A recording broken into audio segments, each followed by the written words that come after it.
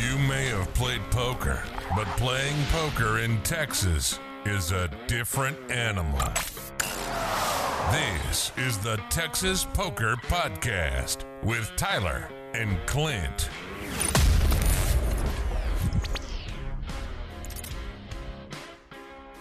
Hello, this is the Texas Poker Podcast. I'm Tyler. This is Clint. What's up, y'all? And we are back with episode 13. Yeah, we kind of got a full episode on our plate this podcast, but we'll start it off how we always started it off. How have you been running, man? I've been running pretty good, but I guess let's first say, so when you're hearing this, Clint will be in Vegas. He meant that he went the extra mile this week and drove down here an extra time so we would keep our streak alive of having a podcast every week, so... Yeah, I'm real excited to be going to Vegas. You did go every summer, and then COVID, like everything else, screwed that up. I mean, don't get me wrong, COVID was way worse than me just not getting to go on vacation. But, I mean, nonetheless, I still didn't miss Vegas. I missed the vacation. So I'm glad that life is getting back to more normal, and I'm really looking forward to this Vegas trip. Right, I was just saying. So whenever you're hearing this, Clint will be on the felt in Vegas. But other than that, this week, been running pretty good. Actually, really good. That's really good. What do you have any, like, how you want to go by the sessions or hands, or how do you want to go?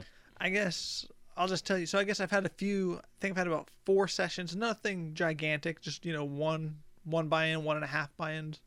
But I mean, you string 3 or 4 of those together, it's a pretty good week.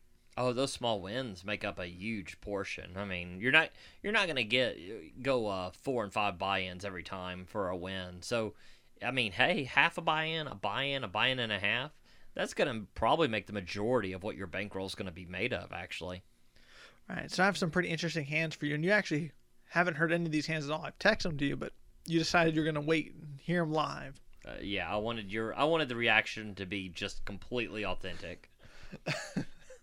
All right, so I'm at 52, and I was already short stacked because I was getting pretty decent starting hands, but completely missing. And next thing I knew, I was down. So I was down to about $300. And what did you buy in for? 500. Okay.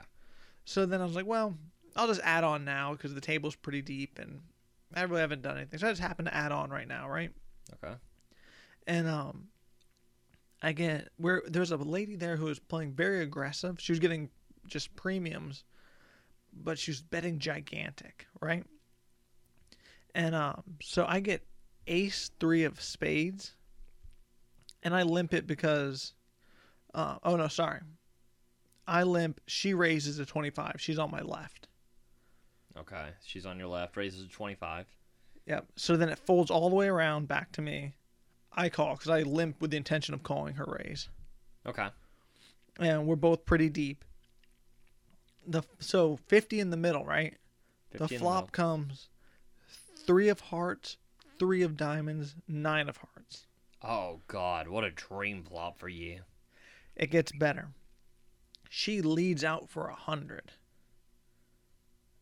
Okay, I'm assuming... I haven't heard anything about how you played this hand. I'm assuming you just made a call here, because this is pretty dry board. Well, there was a flush draw, but that didn't make any sense. I was thinking... honestly, I was thinking overpair. Okay. I put in the raise to 300. Mm-hmm. She snap jams all in. Okay, and I mean, you obviously call. Snap call. And she obviously has to overpair. Pocket kings. Okay, very nice. So that basically made the session right there. Yeah, I mean, when you flop trips to someone's pocket pair, I mean, 100%. What do you think about how she was playing that hand? Because she played a few hands like that, and someone had told her she shouldn't play them that way, betting so aggressively. Well, I mean, I definitely like the raise pre-flop. Right. So, of course she has to raise pre-flop, but I'm talking about more whenever she's betting so much post-flop. How much was she betting on the flop? Right. So it was 50 in the pot, and she bet 2x pot 100. Oh my God. Well, I don't like this because it makes it super easy to play against you. Right, that was kind of my thing, because I was like, she had played a few hands like this. And when you play that way, you just make it so easy for your opponent to play correct. You force them to play correct. And when you overbet the pot 2x, you're only getting called by, well, I guess you could have got called by queens, jacks, tens, nines, and a 3, and aces. Yeah, I guess so. I mean, there's...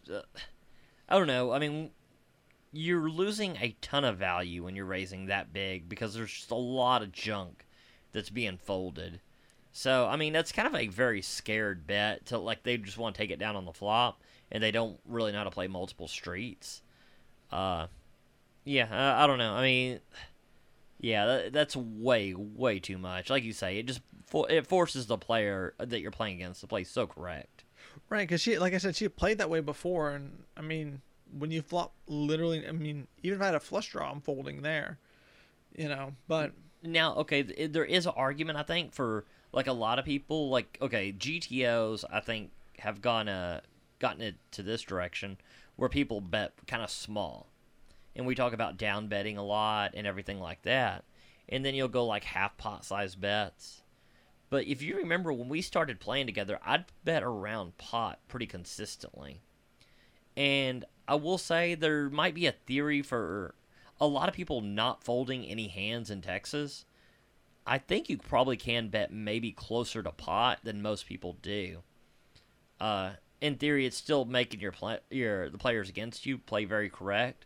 But I mean, if you notice certain players are just not folding any of their hands anyways, you could probably size up a little bit, but that's way too much. Right, and on that flop, on the 3-3-9, 2 hearts, I definitely that is a board I would size up on with kings there. Not 2x pot, but probably pot. Or around pot, maybe just unders, and what I like to do. Yeah, I mean, when you have ace 3, and you flop trips to her overpair, she's probably, with y'all stack sizes, I assume no matter what, she's actually probably going to get stacked here. But, yeah, that doesn't help things. Oh, yeah, no, I think, like you always say, it's just how much are you going to lose in that type of hand. Right. Okay, well, that was a pretty good one. So that's kind of the hand defining, that kind of defined that session. Right, and then I ended up cashing out for just over a buy-in profit, so that was nice. But here's a hand for you that I wanted to see what you thought about this. I'm under the gun, kind of a loose open, but I opened $15 with Queen Jack suited. I kind of like this. And I get 4 callers. Okay. So, 5 ways to the flop. The flop comes king, deuce, 5, 3 diamonds. I have 1 diamond. I mean, I know I would check here definitely. I checked. It checks around. I turn a queen of spades. So now I have a pair and a flush draw. Okay. So I was like, well, I can bet. So I figured I bet 30, and I got 1 caller. And the river is an offsuit 7 of clubs. Sorry, the $30 got it heads up with the big blind, so I'm under the gun, so I'm in position versus this guy going to the river. Okay. The river is the offsuit 7 of clubs. He leads out $45. Okay, so what I'm thinking, hands that you beat here would be the single ace of diamonds. Right. Or that's pretty much it that I can think of. Yes. So, I mean, how many ace of diamonds do you have? How many kings? What do you value bet a king? This is kind of a weird, tricky spot. So, I mean, I find it hard to believe he would check a king on the flop and then somehow try to find value on the river. Well, I could see him checking on the flop because I was the pre-flop raiser. He's in the big blind. So I could see him checking it to me from there, which made sense to me. That's true. That's a good point. So I guess I'll just tell you what happened. I ended up putting the call in, and he turns over ace 10 with the 10 of diamonds. Ace 10 with a 10 of diamonds? So ace high. Okay, so he was So he called with a gutter ball and a very light flush draw, Yes. and then tried to put the bluff in on the river. I think that was a good call. Yeah. He got mad and and racked up and left. I mean, I don't know why he'd get mad. I mean, he called. I mean, he called with a very light draw and then missed and bet when it made when he didn't have a lot of hands that made sense and got called. People throw me, man. Well, and I don't think, I'm sure it wasn't an angle, but this is kind of strange. I threw my hand down because he's like was shaking his head like he had nothing, you know. Right. So I was like, okay, I'll just show my hand. So I put my hand right in front of me, but where he's on my right, and then he throws his cards on top of mine. I mean, if you've shown down, No. I mean, it was almost instant. I throw my cards down. He throws his cards down on top of mine. did he throw his cards down face up? Yes, face up. It's kind of But weird. no one's seen our hands yet. I quickly put my 2 fingers on mine and pulled mine out. But I thought that was very strange. That's super strange too. Yeah, I don't know. I mean, I'm gonna give him the benefit of the doubt and say since he didn't argue like randomly, like it was, hey, those aren't my cards or whatever. I'm gonna give him the benefit of the doubt and say it wasn't an angle. It's weird, but I'm gonna give him the benefit of the doubt until he does something more than that.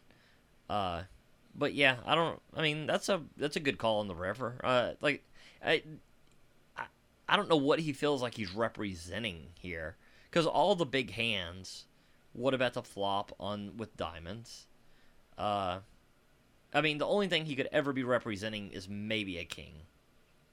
Yeah, and he had when I say he got mad and left, he actually had made quads earlier and had a gigantic double up. So I think he was just ready to leave.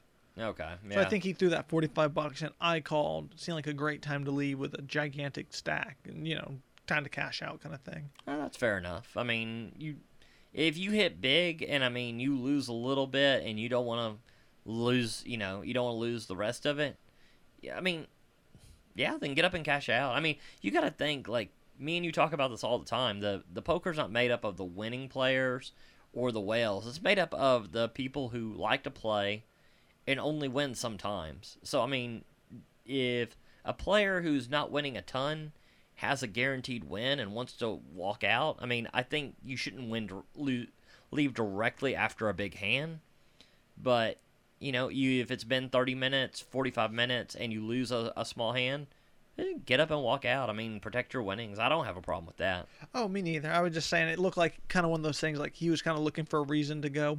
Yeah, and that just provided the extra little oomph. Exactly. And also how I used to look at it too was whenever I'd be up like that is, before I was profitable, when I was, losing most of the time, I would look at what he accumulated. I would consider 4 more times I could play, 4 more buy-ins.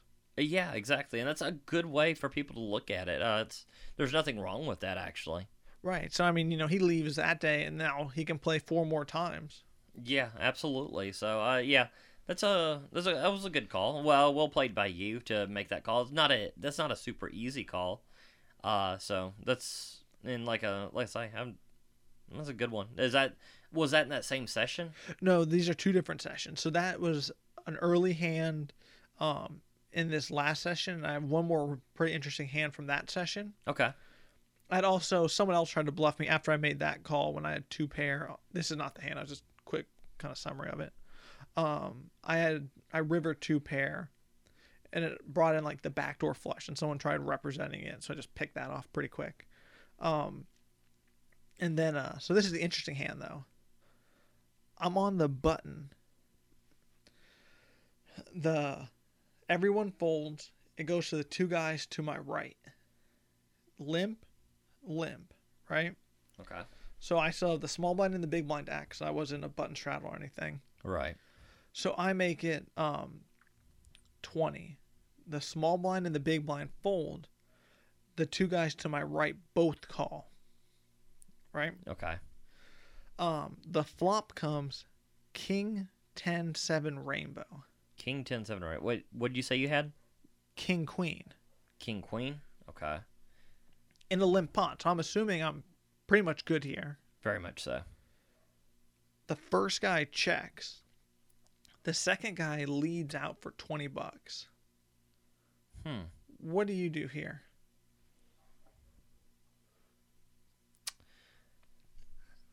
It's a rainbow board. You have top pair with pretty decent kicker.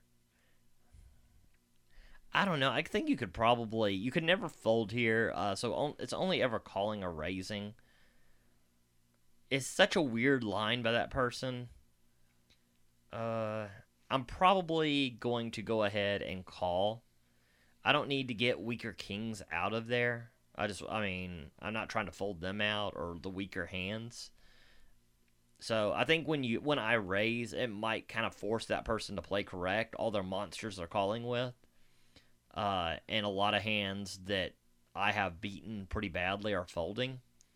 So I think I call. I think there's some validity to a raise, but I think I call in this situation. So normally I would call, but given the dynamic of limp, check, limp, raise, call, and then check, bet, I put in the raise because that was one of the guys who I had picked off that 2 pair whenever he's trying to represent. So I kind of thought he might have been up to something. Okay. So I put the raise into 65. I also kind of want to get that other guy out of the hand. Okay, I can see that. But here's where the hand kind of takes a turn. He flats behind me. Ooh. Ooh was right. That's the one I'm actually maybe a little more scared of actually now. Right. So he flats. The original raiser folds. Because that seems like someone who might have wanted to check raise. But, I mean, your action is so strong raising there. That would scare me right there, is that guy flatting your re-raise. And I'm pretty deep right now because I've been winning. So I was, Well, and here's the other problem it's a rainbow, so there's not a draw heavy board at all. Right. There's no straight draws, there's no flush draws. So I mean, when we see this guy, especially check flatting, there's just not that much here that he can't. He's got to have something fairly strong, I think. So the original raiser folds now. It's heads up. And I'm on the button, so I already know he's going to check to me on the turn. I'm going to check it through. I'm going to get to see the free river, and then I'll get to decide what to do then, right? That's my plan going into it. That would definitely be your hope, yeah. So the turn brings a 3 of clubs, which now has a flush draw, but not putting him on random flush draw. Definitely not.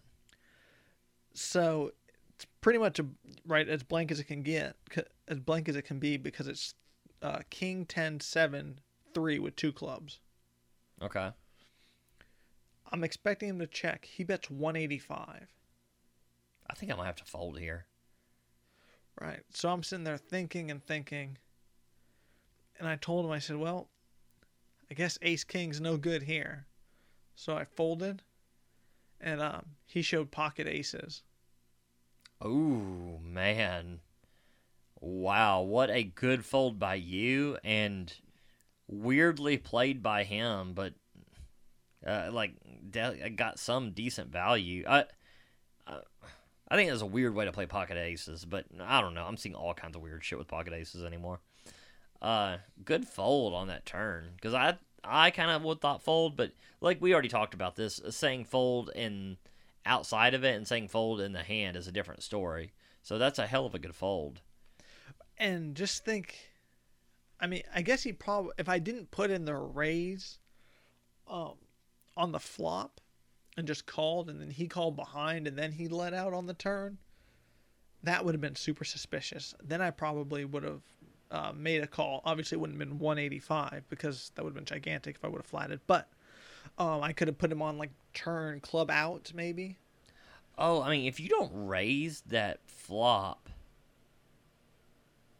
well, there's a couple things. Like, we don't know if he would have check raised or if he would have just called. Because, okay, obviously we are never folding there. So let's say you call. I mean, I gotta assume that guy check raises at that point. But I would have thought he would have 3-bet pre-flop too. Right. So I don't know. It's once he check raises, obviously you're pretty suspicious, just like you would be here. If he just flats behind you, you're in a weird spot. Right. But those are the three pretty notable hands, and that led to 5 profitable sessions between Monday to Wednesday. So. Oh, very nice. That's always a good deal. I ran pretty decent this week. It's Oh, my bad. 3 sessions. I counted last week. I forgot what day we recorded on. So 3 sessions. I was wondering how you got 5 Yeah. sessions out there. So I went to Paramount right before work on Saturday. Did not. It went okay for me, but I've had a habit of running kings into aces lately. So I just get to the table. This is my first hand at the table. I get pocket kings. I raise. Someone goes all in. Paramount, like, in the stacks are pretty short. So this is 1-2, correct? 1-2. And how much did you buy him for? I think 300 Okay, and then so you raise, he goes all in. How much did he go in for for approximately? like 95. Oh, okay. Then there's a call exactly for 95. Another all in exactly for 95. Then to my exact right, another guy calls, but he's got a way bigger stack.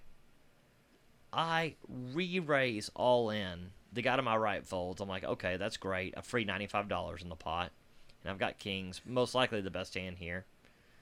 And then was definitely the best hand when I flop a king. And turn, and then river and ace. Nothing to be scared of for the most part. And the guy flips over pocket aces. I was like, oh, God, this is horrible. So kings fall to aces.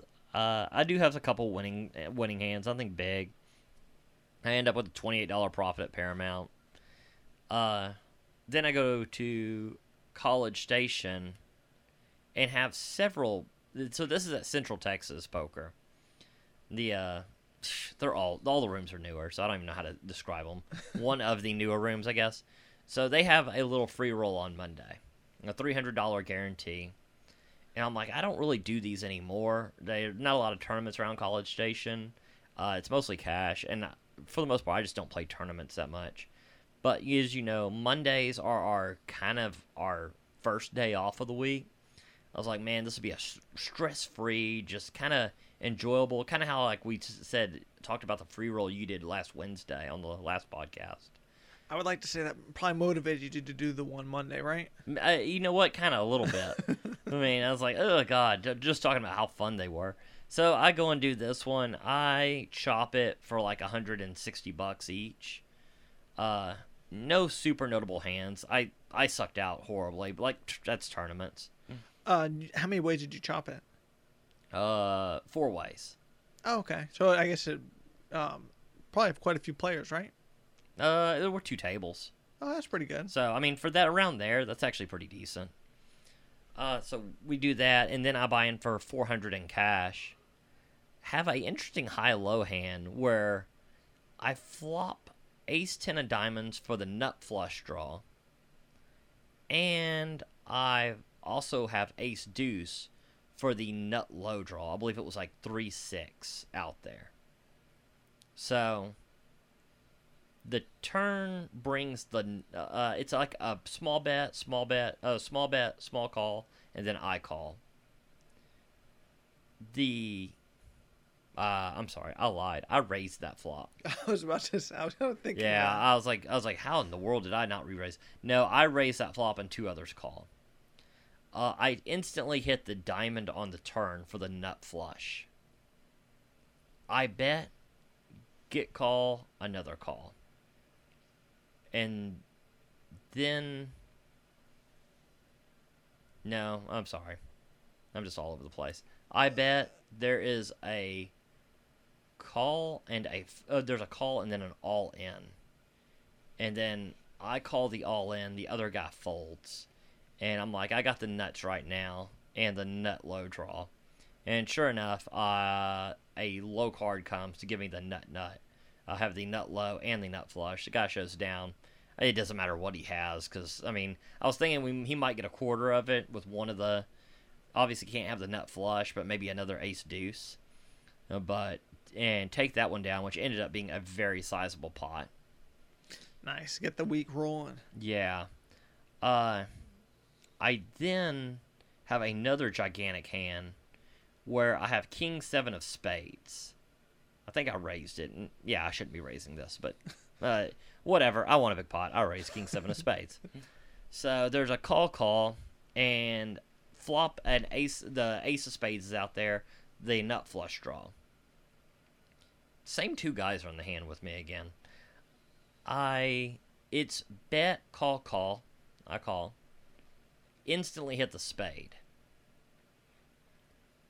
Another bet of 50, and another guy calls 50. I just call. I'm not scared of almost anything here. I mean, I actually have the nut spade. The only thing that can ever make me not the nuts is to pair the board. So I just call, hoping. I don't really want to drive anybody out of this, and I'm just hoping the board does not pair. It does not pair. I have the nuts on the river. And again, leads out for 50, calls 50. The bet size is a little light on this pot, obviously, as it was the same on the flop, turn, and river. I bet 150, raise it to 150, and it's a snap call and then a fold, which becomes problematic because it means I did not play this hand very well, because obviously I should have raised it way more than 150 here. That's what I was thinking. I was thinking, how is it only 150? Yeah, I don't know. I wanted to go for sure value and get a call. So, but I mean, it was like literally like a snap call. He also had a flush, and I lost a ton of value not going for more here.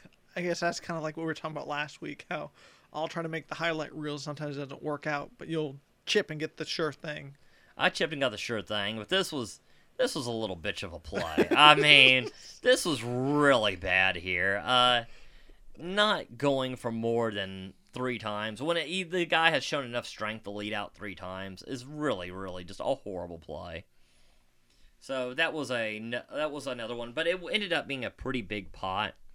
So I'd rather make a horrible play and win a decent pot than, make a horrible play and lose a crap load. So I guess I have that going for me.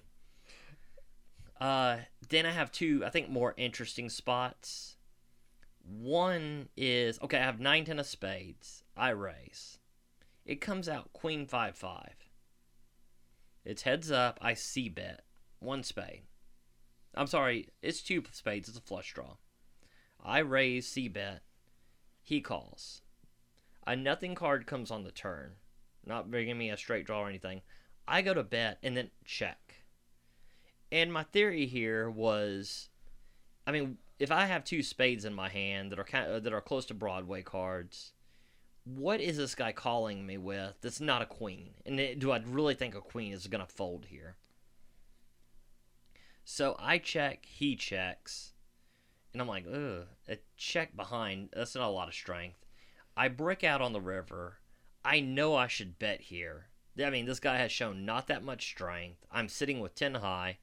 Can't imagine a better time to place a bet. And then I wuss out, check, and he checks down and wins with king high. He just called me with a king on the flop. This was not for me winning, this was not my best session. Because this is a very standard bluff on the river, right? Anytime, yeah. I don't know. You hate to have king high end up winning on the river without even putting an attempt in. But yeah, This is horrible.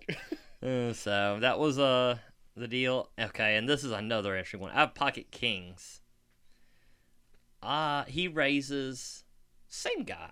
This was the same with this guy every single hand. He raises. I 3-bet. He calls. Comes queen high, 2 spades. He checks. I bet. He calls. A spade comes on. It goes check, check. Another card comes connecting the board, and I think it's like 4 to a straight, and just a ton of spades out there. he ends up betting 50. I know I cannot be good here. There's all the Broadway cards, all the two pairs, the flush is there, a straight. I mean, there's multiple straights that are there. But it ended up being 50 into like, I think 200, and I do have an overpair.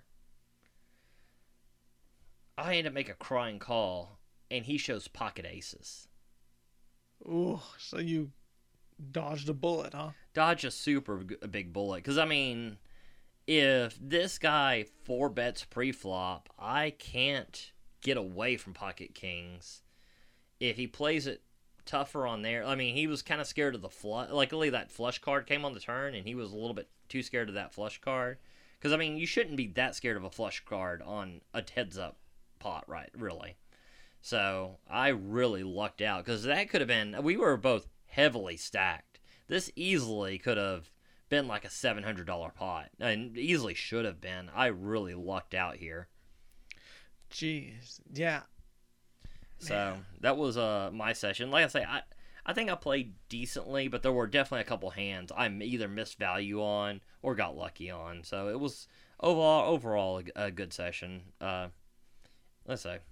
But I mean, that's where the variance comes in, right? I mean, sometimes you're going to play good and win. Sometimes you're going to play badly and win. Sometimes you'll play good and lose. Yeah, I mean, the variance will definitely come in. And I'd like to say, and just because you misplay a hand, one hand in a session doesn't really make or break the session. I mean, you're going to be playing multiple hands. If you play 5 good and 1 bad, don't get me wrong, sometimes that 1 bad can break the session, but not always, at least. Well, I was going to say, at least if you play the one hand bad and the way you played it bad is you missed a little bit of value on the river, that's a good problem to have. That's true. That's a good problem to have. If you play that hand bad by calling an all-in when you're behind, that's a bad way to... that becomes bad. So I guess that kind of, that's how we were running this week. So, but this is kind of interesting. We actually just left the hideaway, Cypress. Yeah, it was, man, I tell you what, I was impressed. Well, the first thing I was thinking, did you see me when I was walking up or no?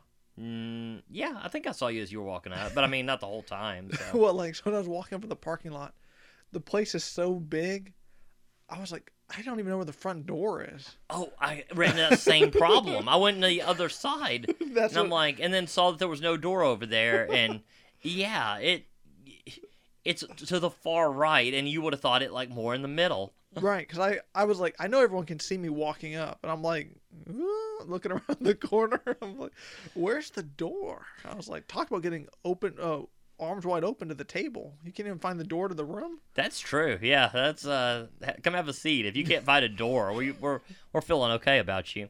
Yeah, no, I ran into the same thing though when I went in there. It does stretch so much. I kept looking for the door, and I was like, where is this damn thing?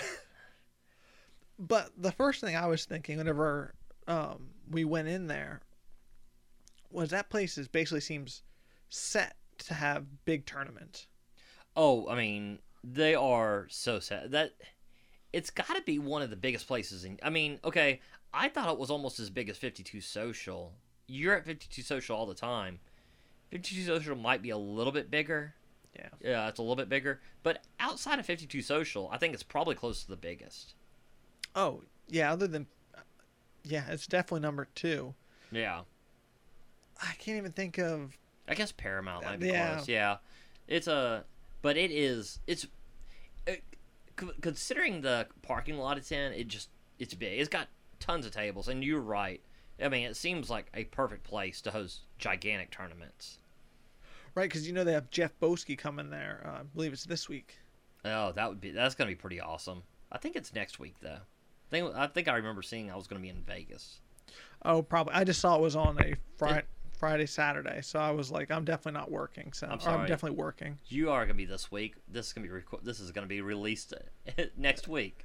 Okay. I am. You know what? I'm obviously a great poker player. I can't get my days down. So yeah, Jeff Boski's coming, and I think that'll be huge. And they said they have.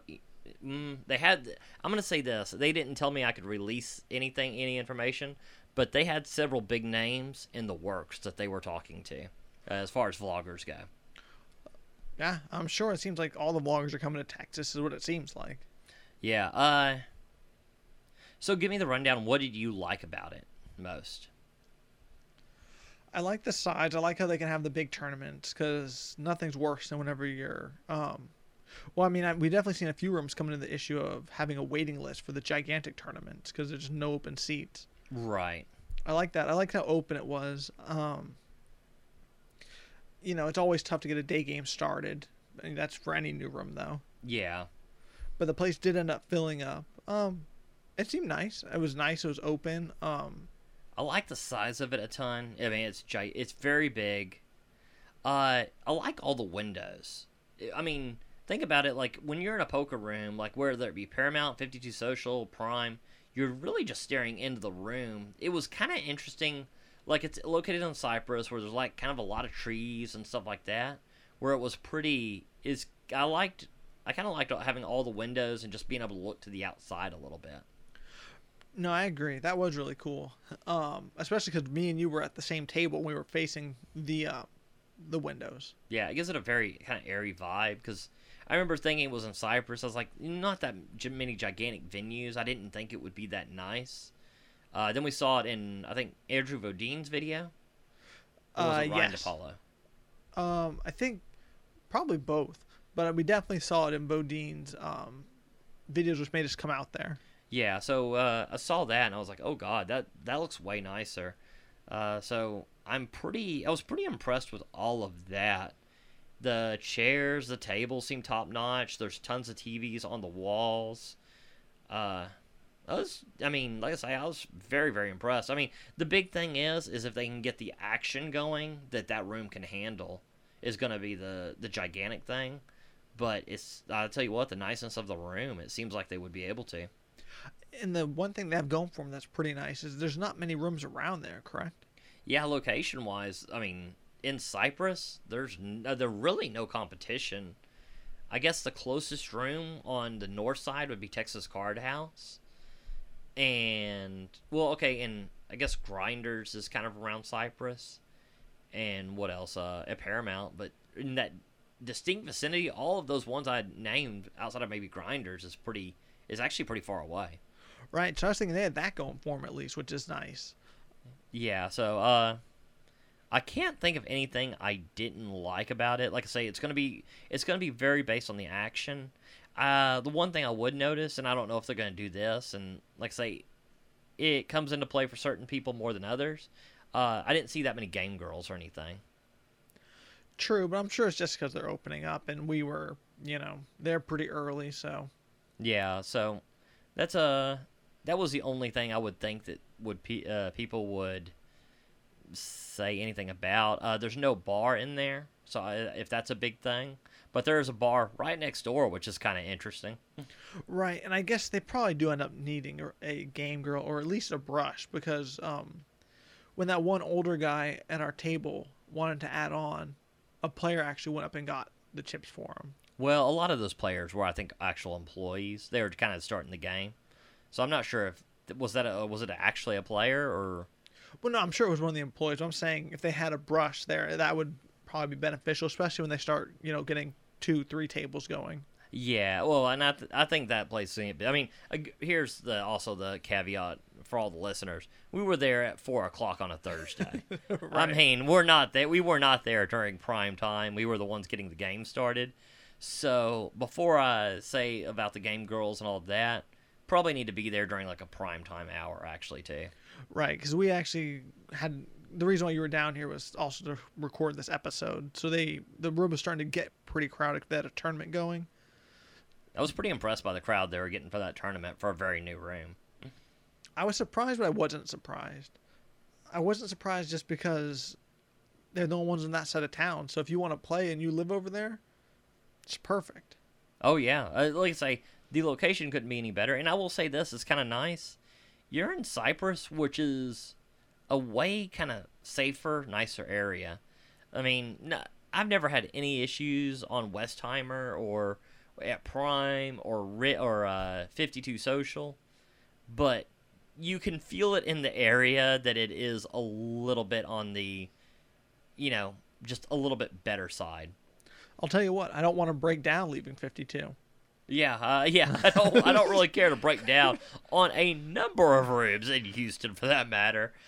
This is probably, yeah, like, if you were gonna come with like your wife and everything, or like you wanted, like, safety was a main concern. I mean, I would say this would be the one of the best poker rooms just from the feel of it. I can agree with that. It's so that was kind of the review on Hideaway, but like I say, very pleasant. I won't say pleasantly but from when I first saw it on Poker Atlas, I would say pleasantly surprised. That was really good.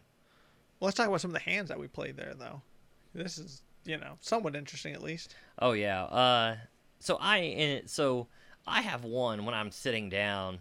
I have Ace 3 suited. We're playing pretty short-handed.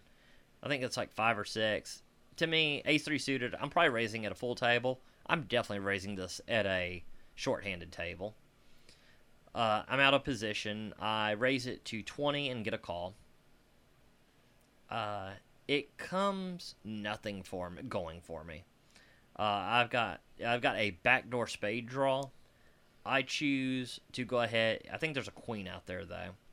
I'm sorry, there is a jack as a high card. I c-bet and get a call.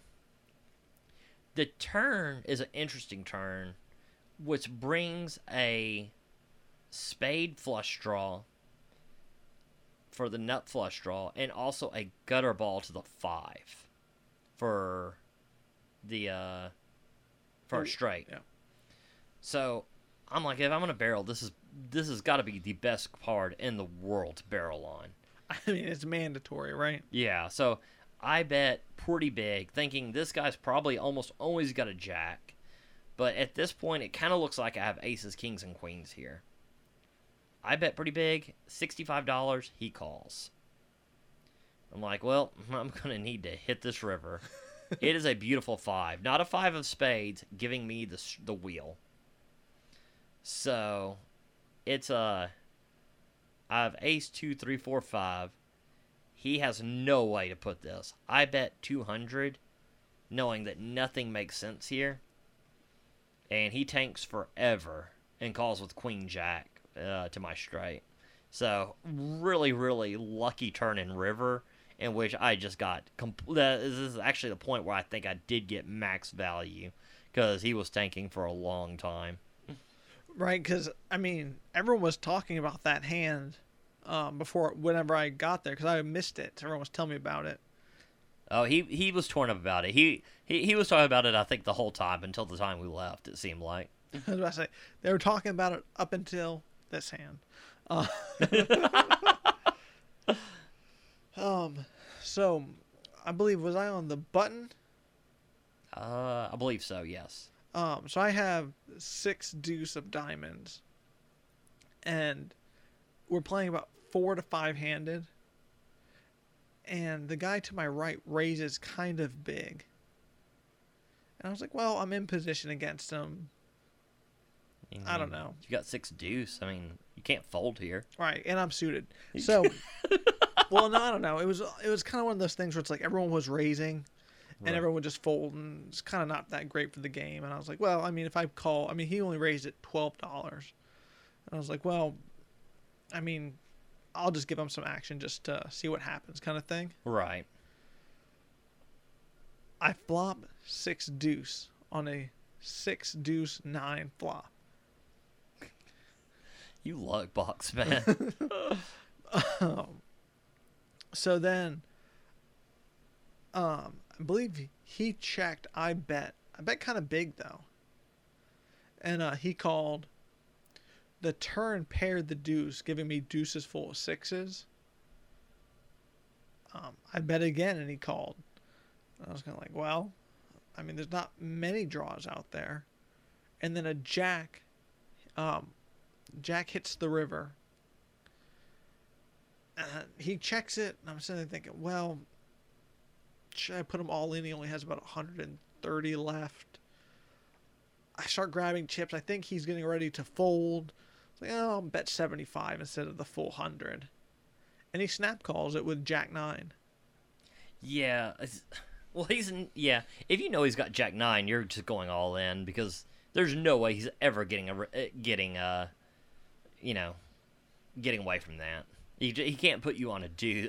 He can't put you on trip deuces when he raised pre-flop for the most part. So he definitely can't put you on 6 deuce. He seemed baffled, so he was never putting you on 6 deuce. Yeah, I feel like I left $20 on the table, but that's all right. Yeah, $20 on the table, but man, it always feels good to take one down with 6 deuce, right?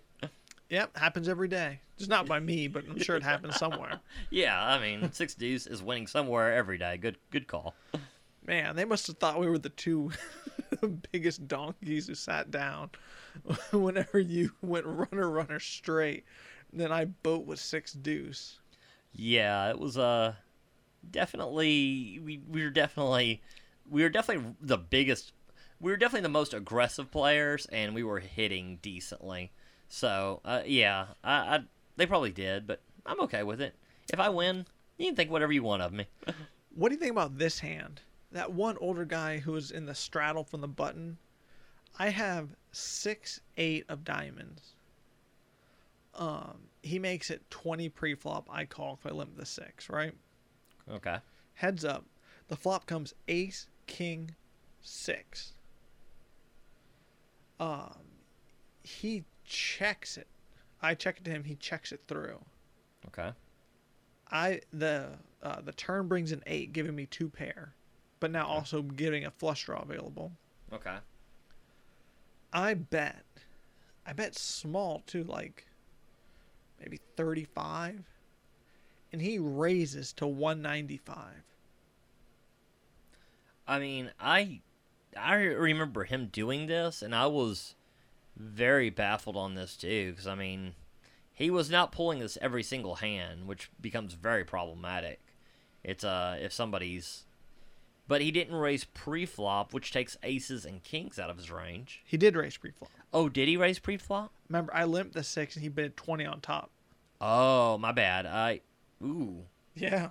I did not realize that when you were playing this hand. Damn.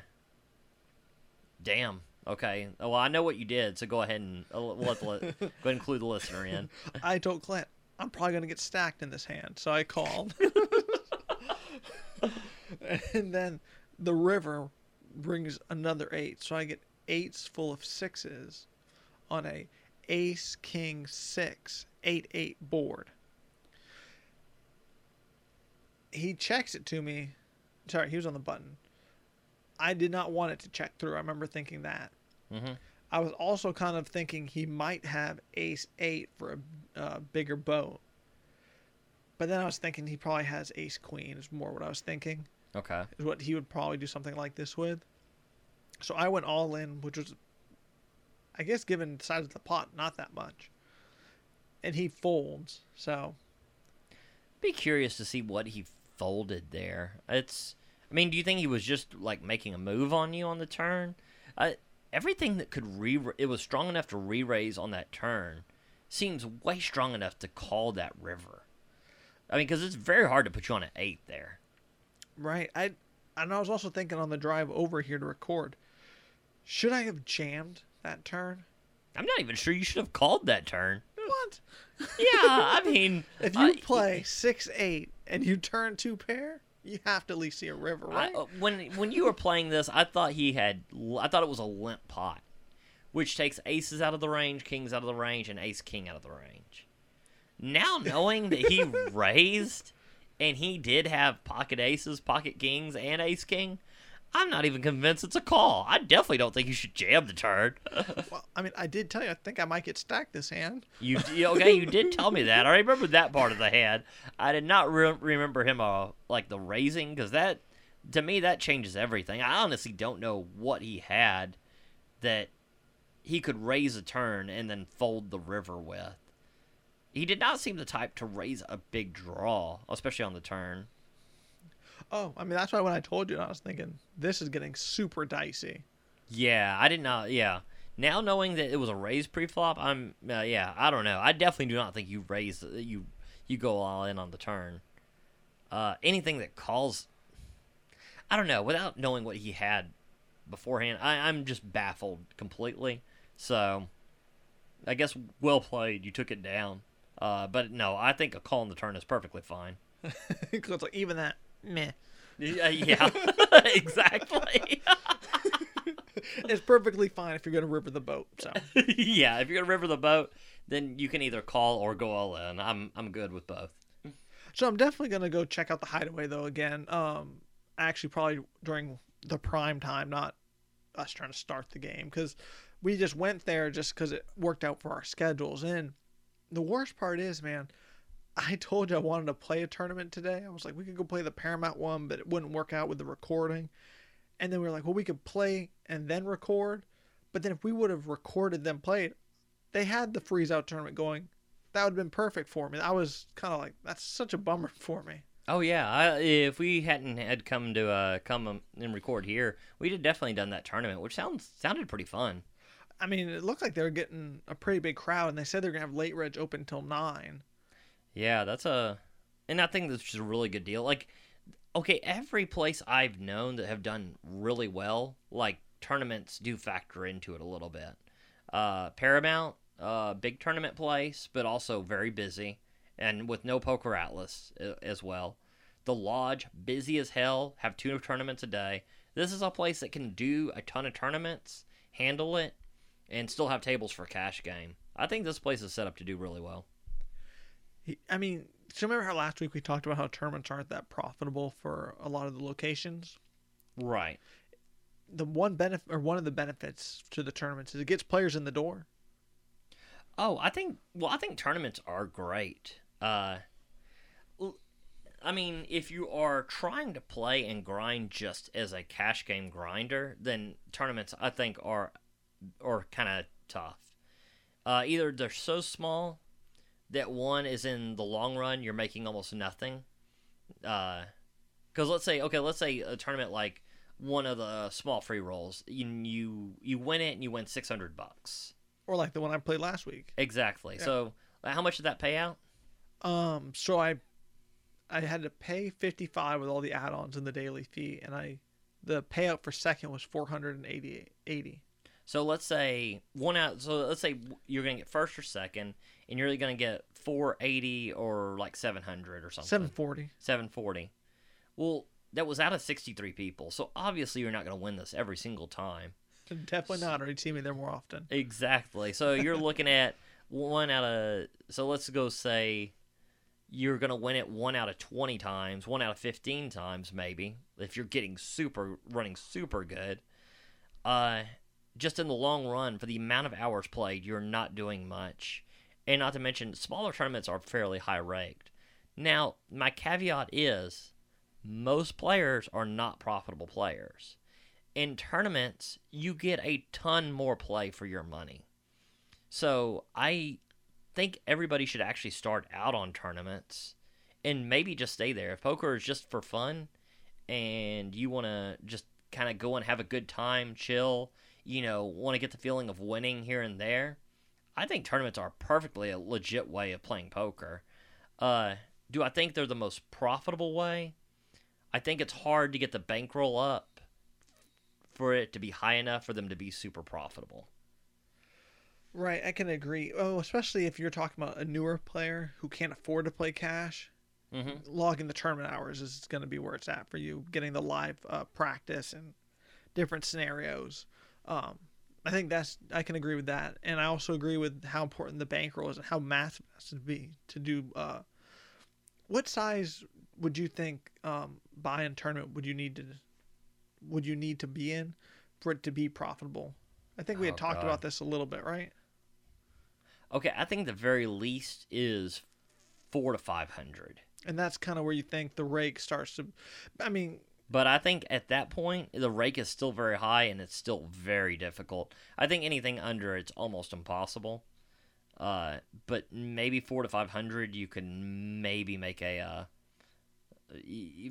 run, but it'd be super difficult. Really, I think if you're being real honest, you're looking into 800 to 1,000 to be a full-time like tournament pro type deal.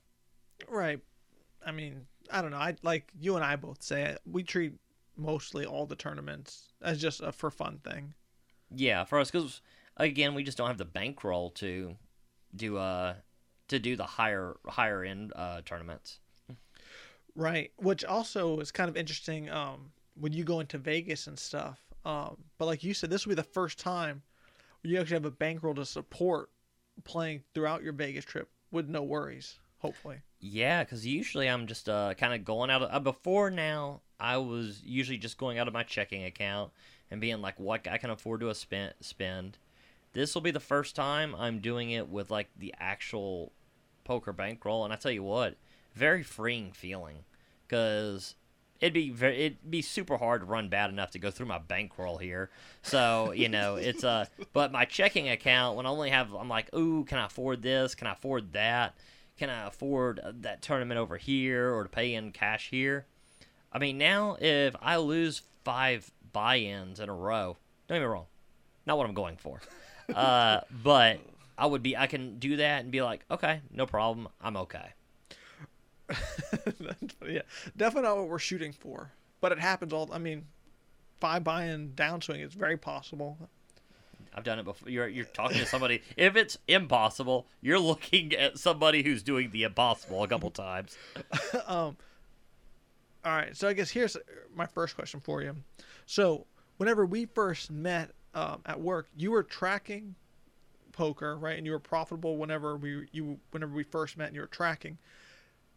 But you didn't have a bankroll. Is that correct? Was that money not? Because that's kind of confusing to me. Because I know you were making money when we met, but you didn't have a bankroll. So the tracking wasn't for the bankroll at that point. Okay. When I got married to my wife, she comes from a family that they don't gamble for the most part, more conservative type family, and in turn she has more conservative on a number of issues as well, gambling being one of them.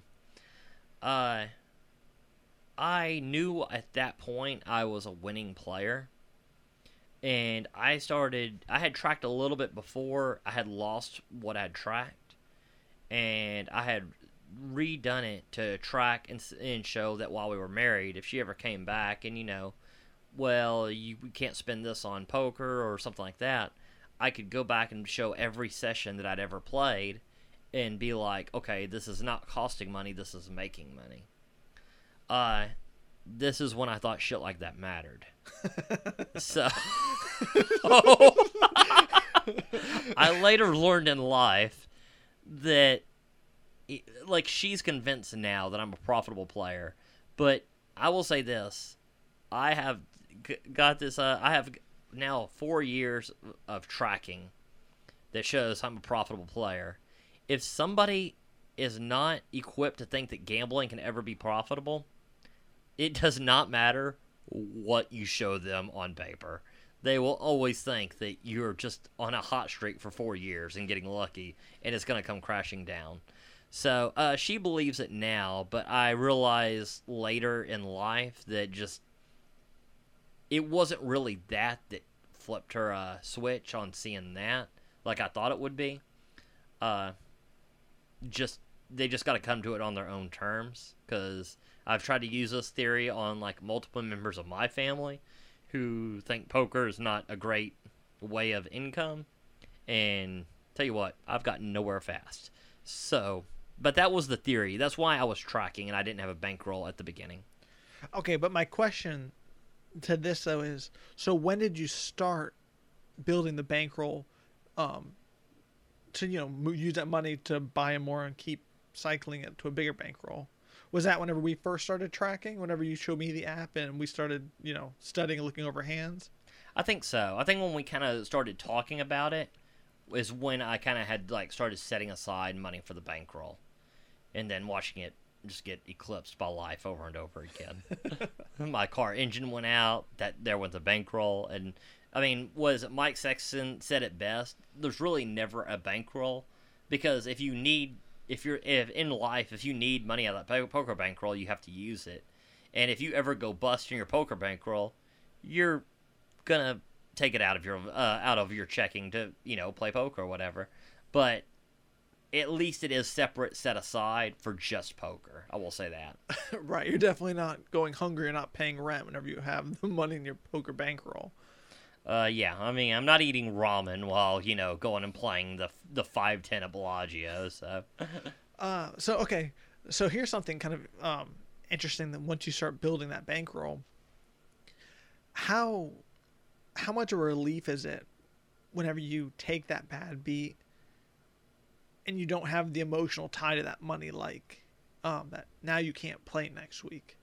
Oh God, it's night and day. I mean, not just for like being able to play better, which it does make you be able to play better, but just from an enjoyment perspective, knowing that you don't have to be super stressed about every bad beat. Because I'll tell you what, when I didn't have a bankroll, you think I'm bad now? I mean, literally, like every time I lost out, I'm never playing poker again. I'm just getting killed. So no, it's 100%. Most being able to play better and being able to enjoy it more. I mean, I can't express how big of a deal it is. You haven't changed much, but no. But here was the thing that, because I guess whenever you first start playing poker, I feel like it's a natural thing that like people around you assume that you're just taking that money out of your checking account every week when you're playing, right? Yeah, I think that's. Especially if people have not gambled, they 100% that is what they are thinking. Right, and I know for me personally, I just could not afford to play as often as I do, for as much as I do, with just money from work. 100%. Yeah, it's if you're just taking out of your checking account and winning some here but losing a lot there, you were 100% you are going to be out of money. I mean, me and you, we don't. I mean, we do okay, but we're not balling by any means. So yeah, it's going to get quick. Where you're going to go broke fast. Right. I mean, you can't be, losing $600 every few days. I mean, you just can't do it. So, but once people start to see that you're actually building that money up, right?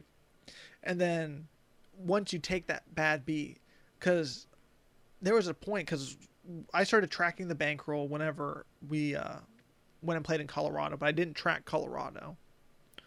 And I think I had 2 buy-ins of $300 each whenever I started playing in Colorado, and then I ran that up pretty good to maybe $1,200, probably something like that. Okay.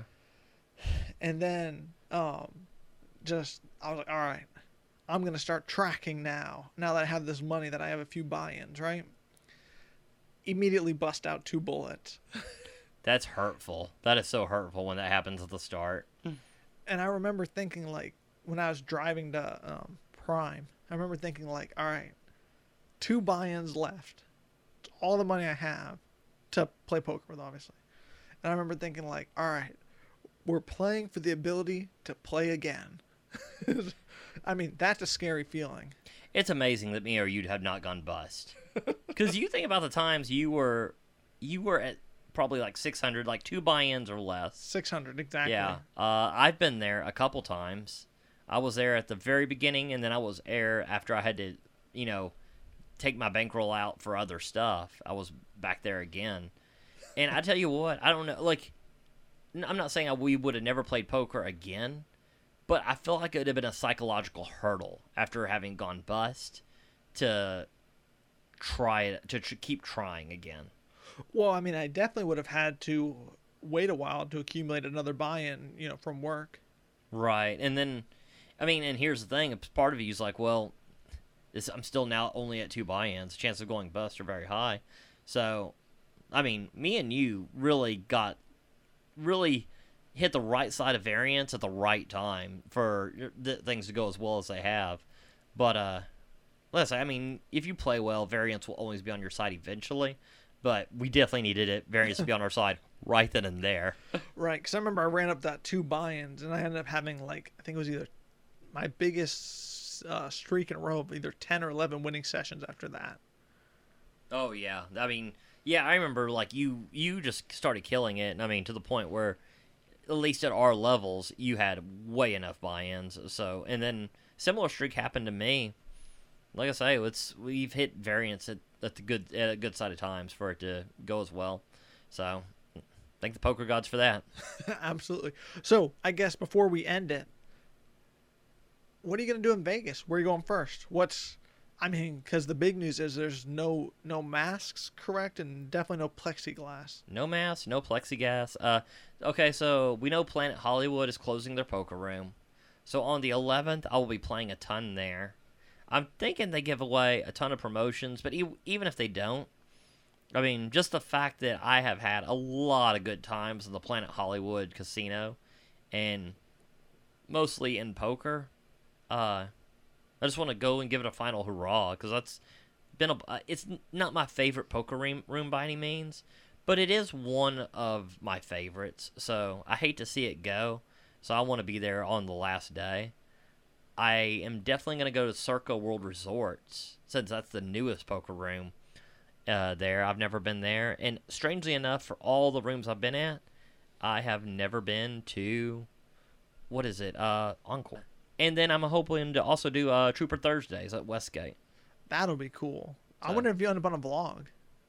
No, I don't know, but I definitely want to go there and see. It's like, he was one that I didn't like his vlogs at first, because I was comparing them to Andrew Nemi, Brad Owen, and, Jamin and all that. And you can't compare them. They're just different. I mean, his is not so much about the poker, but more life as like a kind of a grinder in Vegas. Whereas the others are way about poker. But his have really grown on me, especially like the fact that he puts so many out. It's almost every single, I think he's done every single day for 62 days straight right now. Whew. So, I definitely want to go ahead and, say hi, thanks for the content, and, so, yeah, got a lot of plans, so I'm definitely curious to see how I'll run and how everything goes. I was going to say, are you going to take a chip from Planet Hollywood as a souvenir? I am now. I hadn't thought about that, but yeah, maybe. Well, I guess the chips are just the same, really. Because, I mean, the casino's not going anywhere. Yeah. I mean... Yeah, I didn't think about that. So, but I might just in case. I don't know. I might, but... Yeah, you raise a fair point. Didn't think about that. I mean, it's just going to be more slot machines and table games, and poker just won't be there. All right, well, I guess at that Trooper game, I wonder if you'll end up getting felted by Old Man Coffee. God, Old Man Coffee. When you laugh, but man, when I'm that age, I hope I'm running around like Old Man Coffee. So 100%. I mean, this dude, that dude gives me hope. I might be going there mostly for Old Man Coffee. That's what I was thinking. I mean, you finally get to meet him. That'd be kind of cool if you actually did get to bump into him. Yeah. So hopefully I meet a couple. Yeah, it'll be and I've never played at the Westgate, so I don't think it's not known for its poker room. It's known for its sports book, but it still crosses another one off the list. I mean, you like sports betting, so. Yeah. But, yeah, I guess so. We should have a ton of stories about the Vegas trip when we come back next week. Well, hopefully to make it that entertaining. I'm hoping it gets that entertaining. I will be playing a lot of poker. I do know that for a fact. And hopefully not set over set like last time we were in Vegas. Oh, God, that was brutal. I guess we'll talk about that later, maybe next week. But this week, this is episode 13. This is the Texas Poker Podcast. We're out. That was the Texas Poker Podcast. Go ahead and rack up, add time, and we'll see you next week.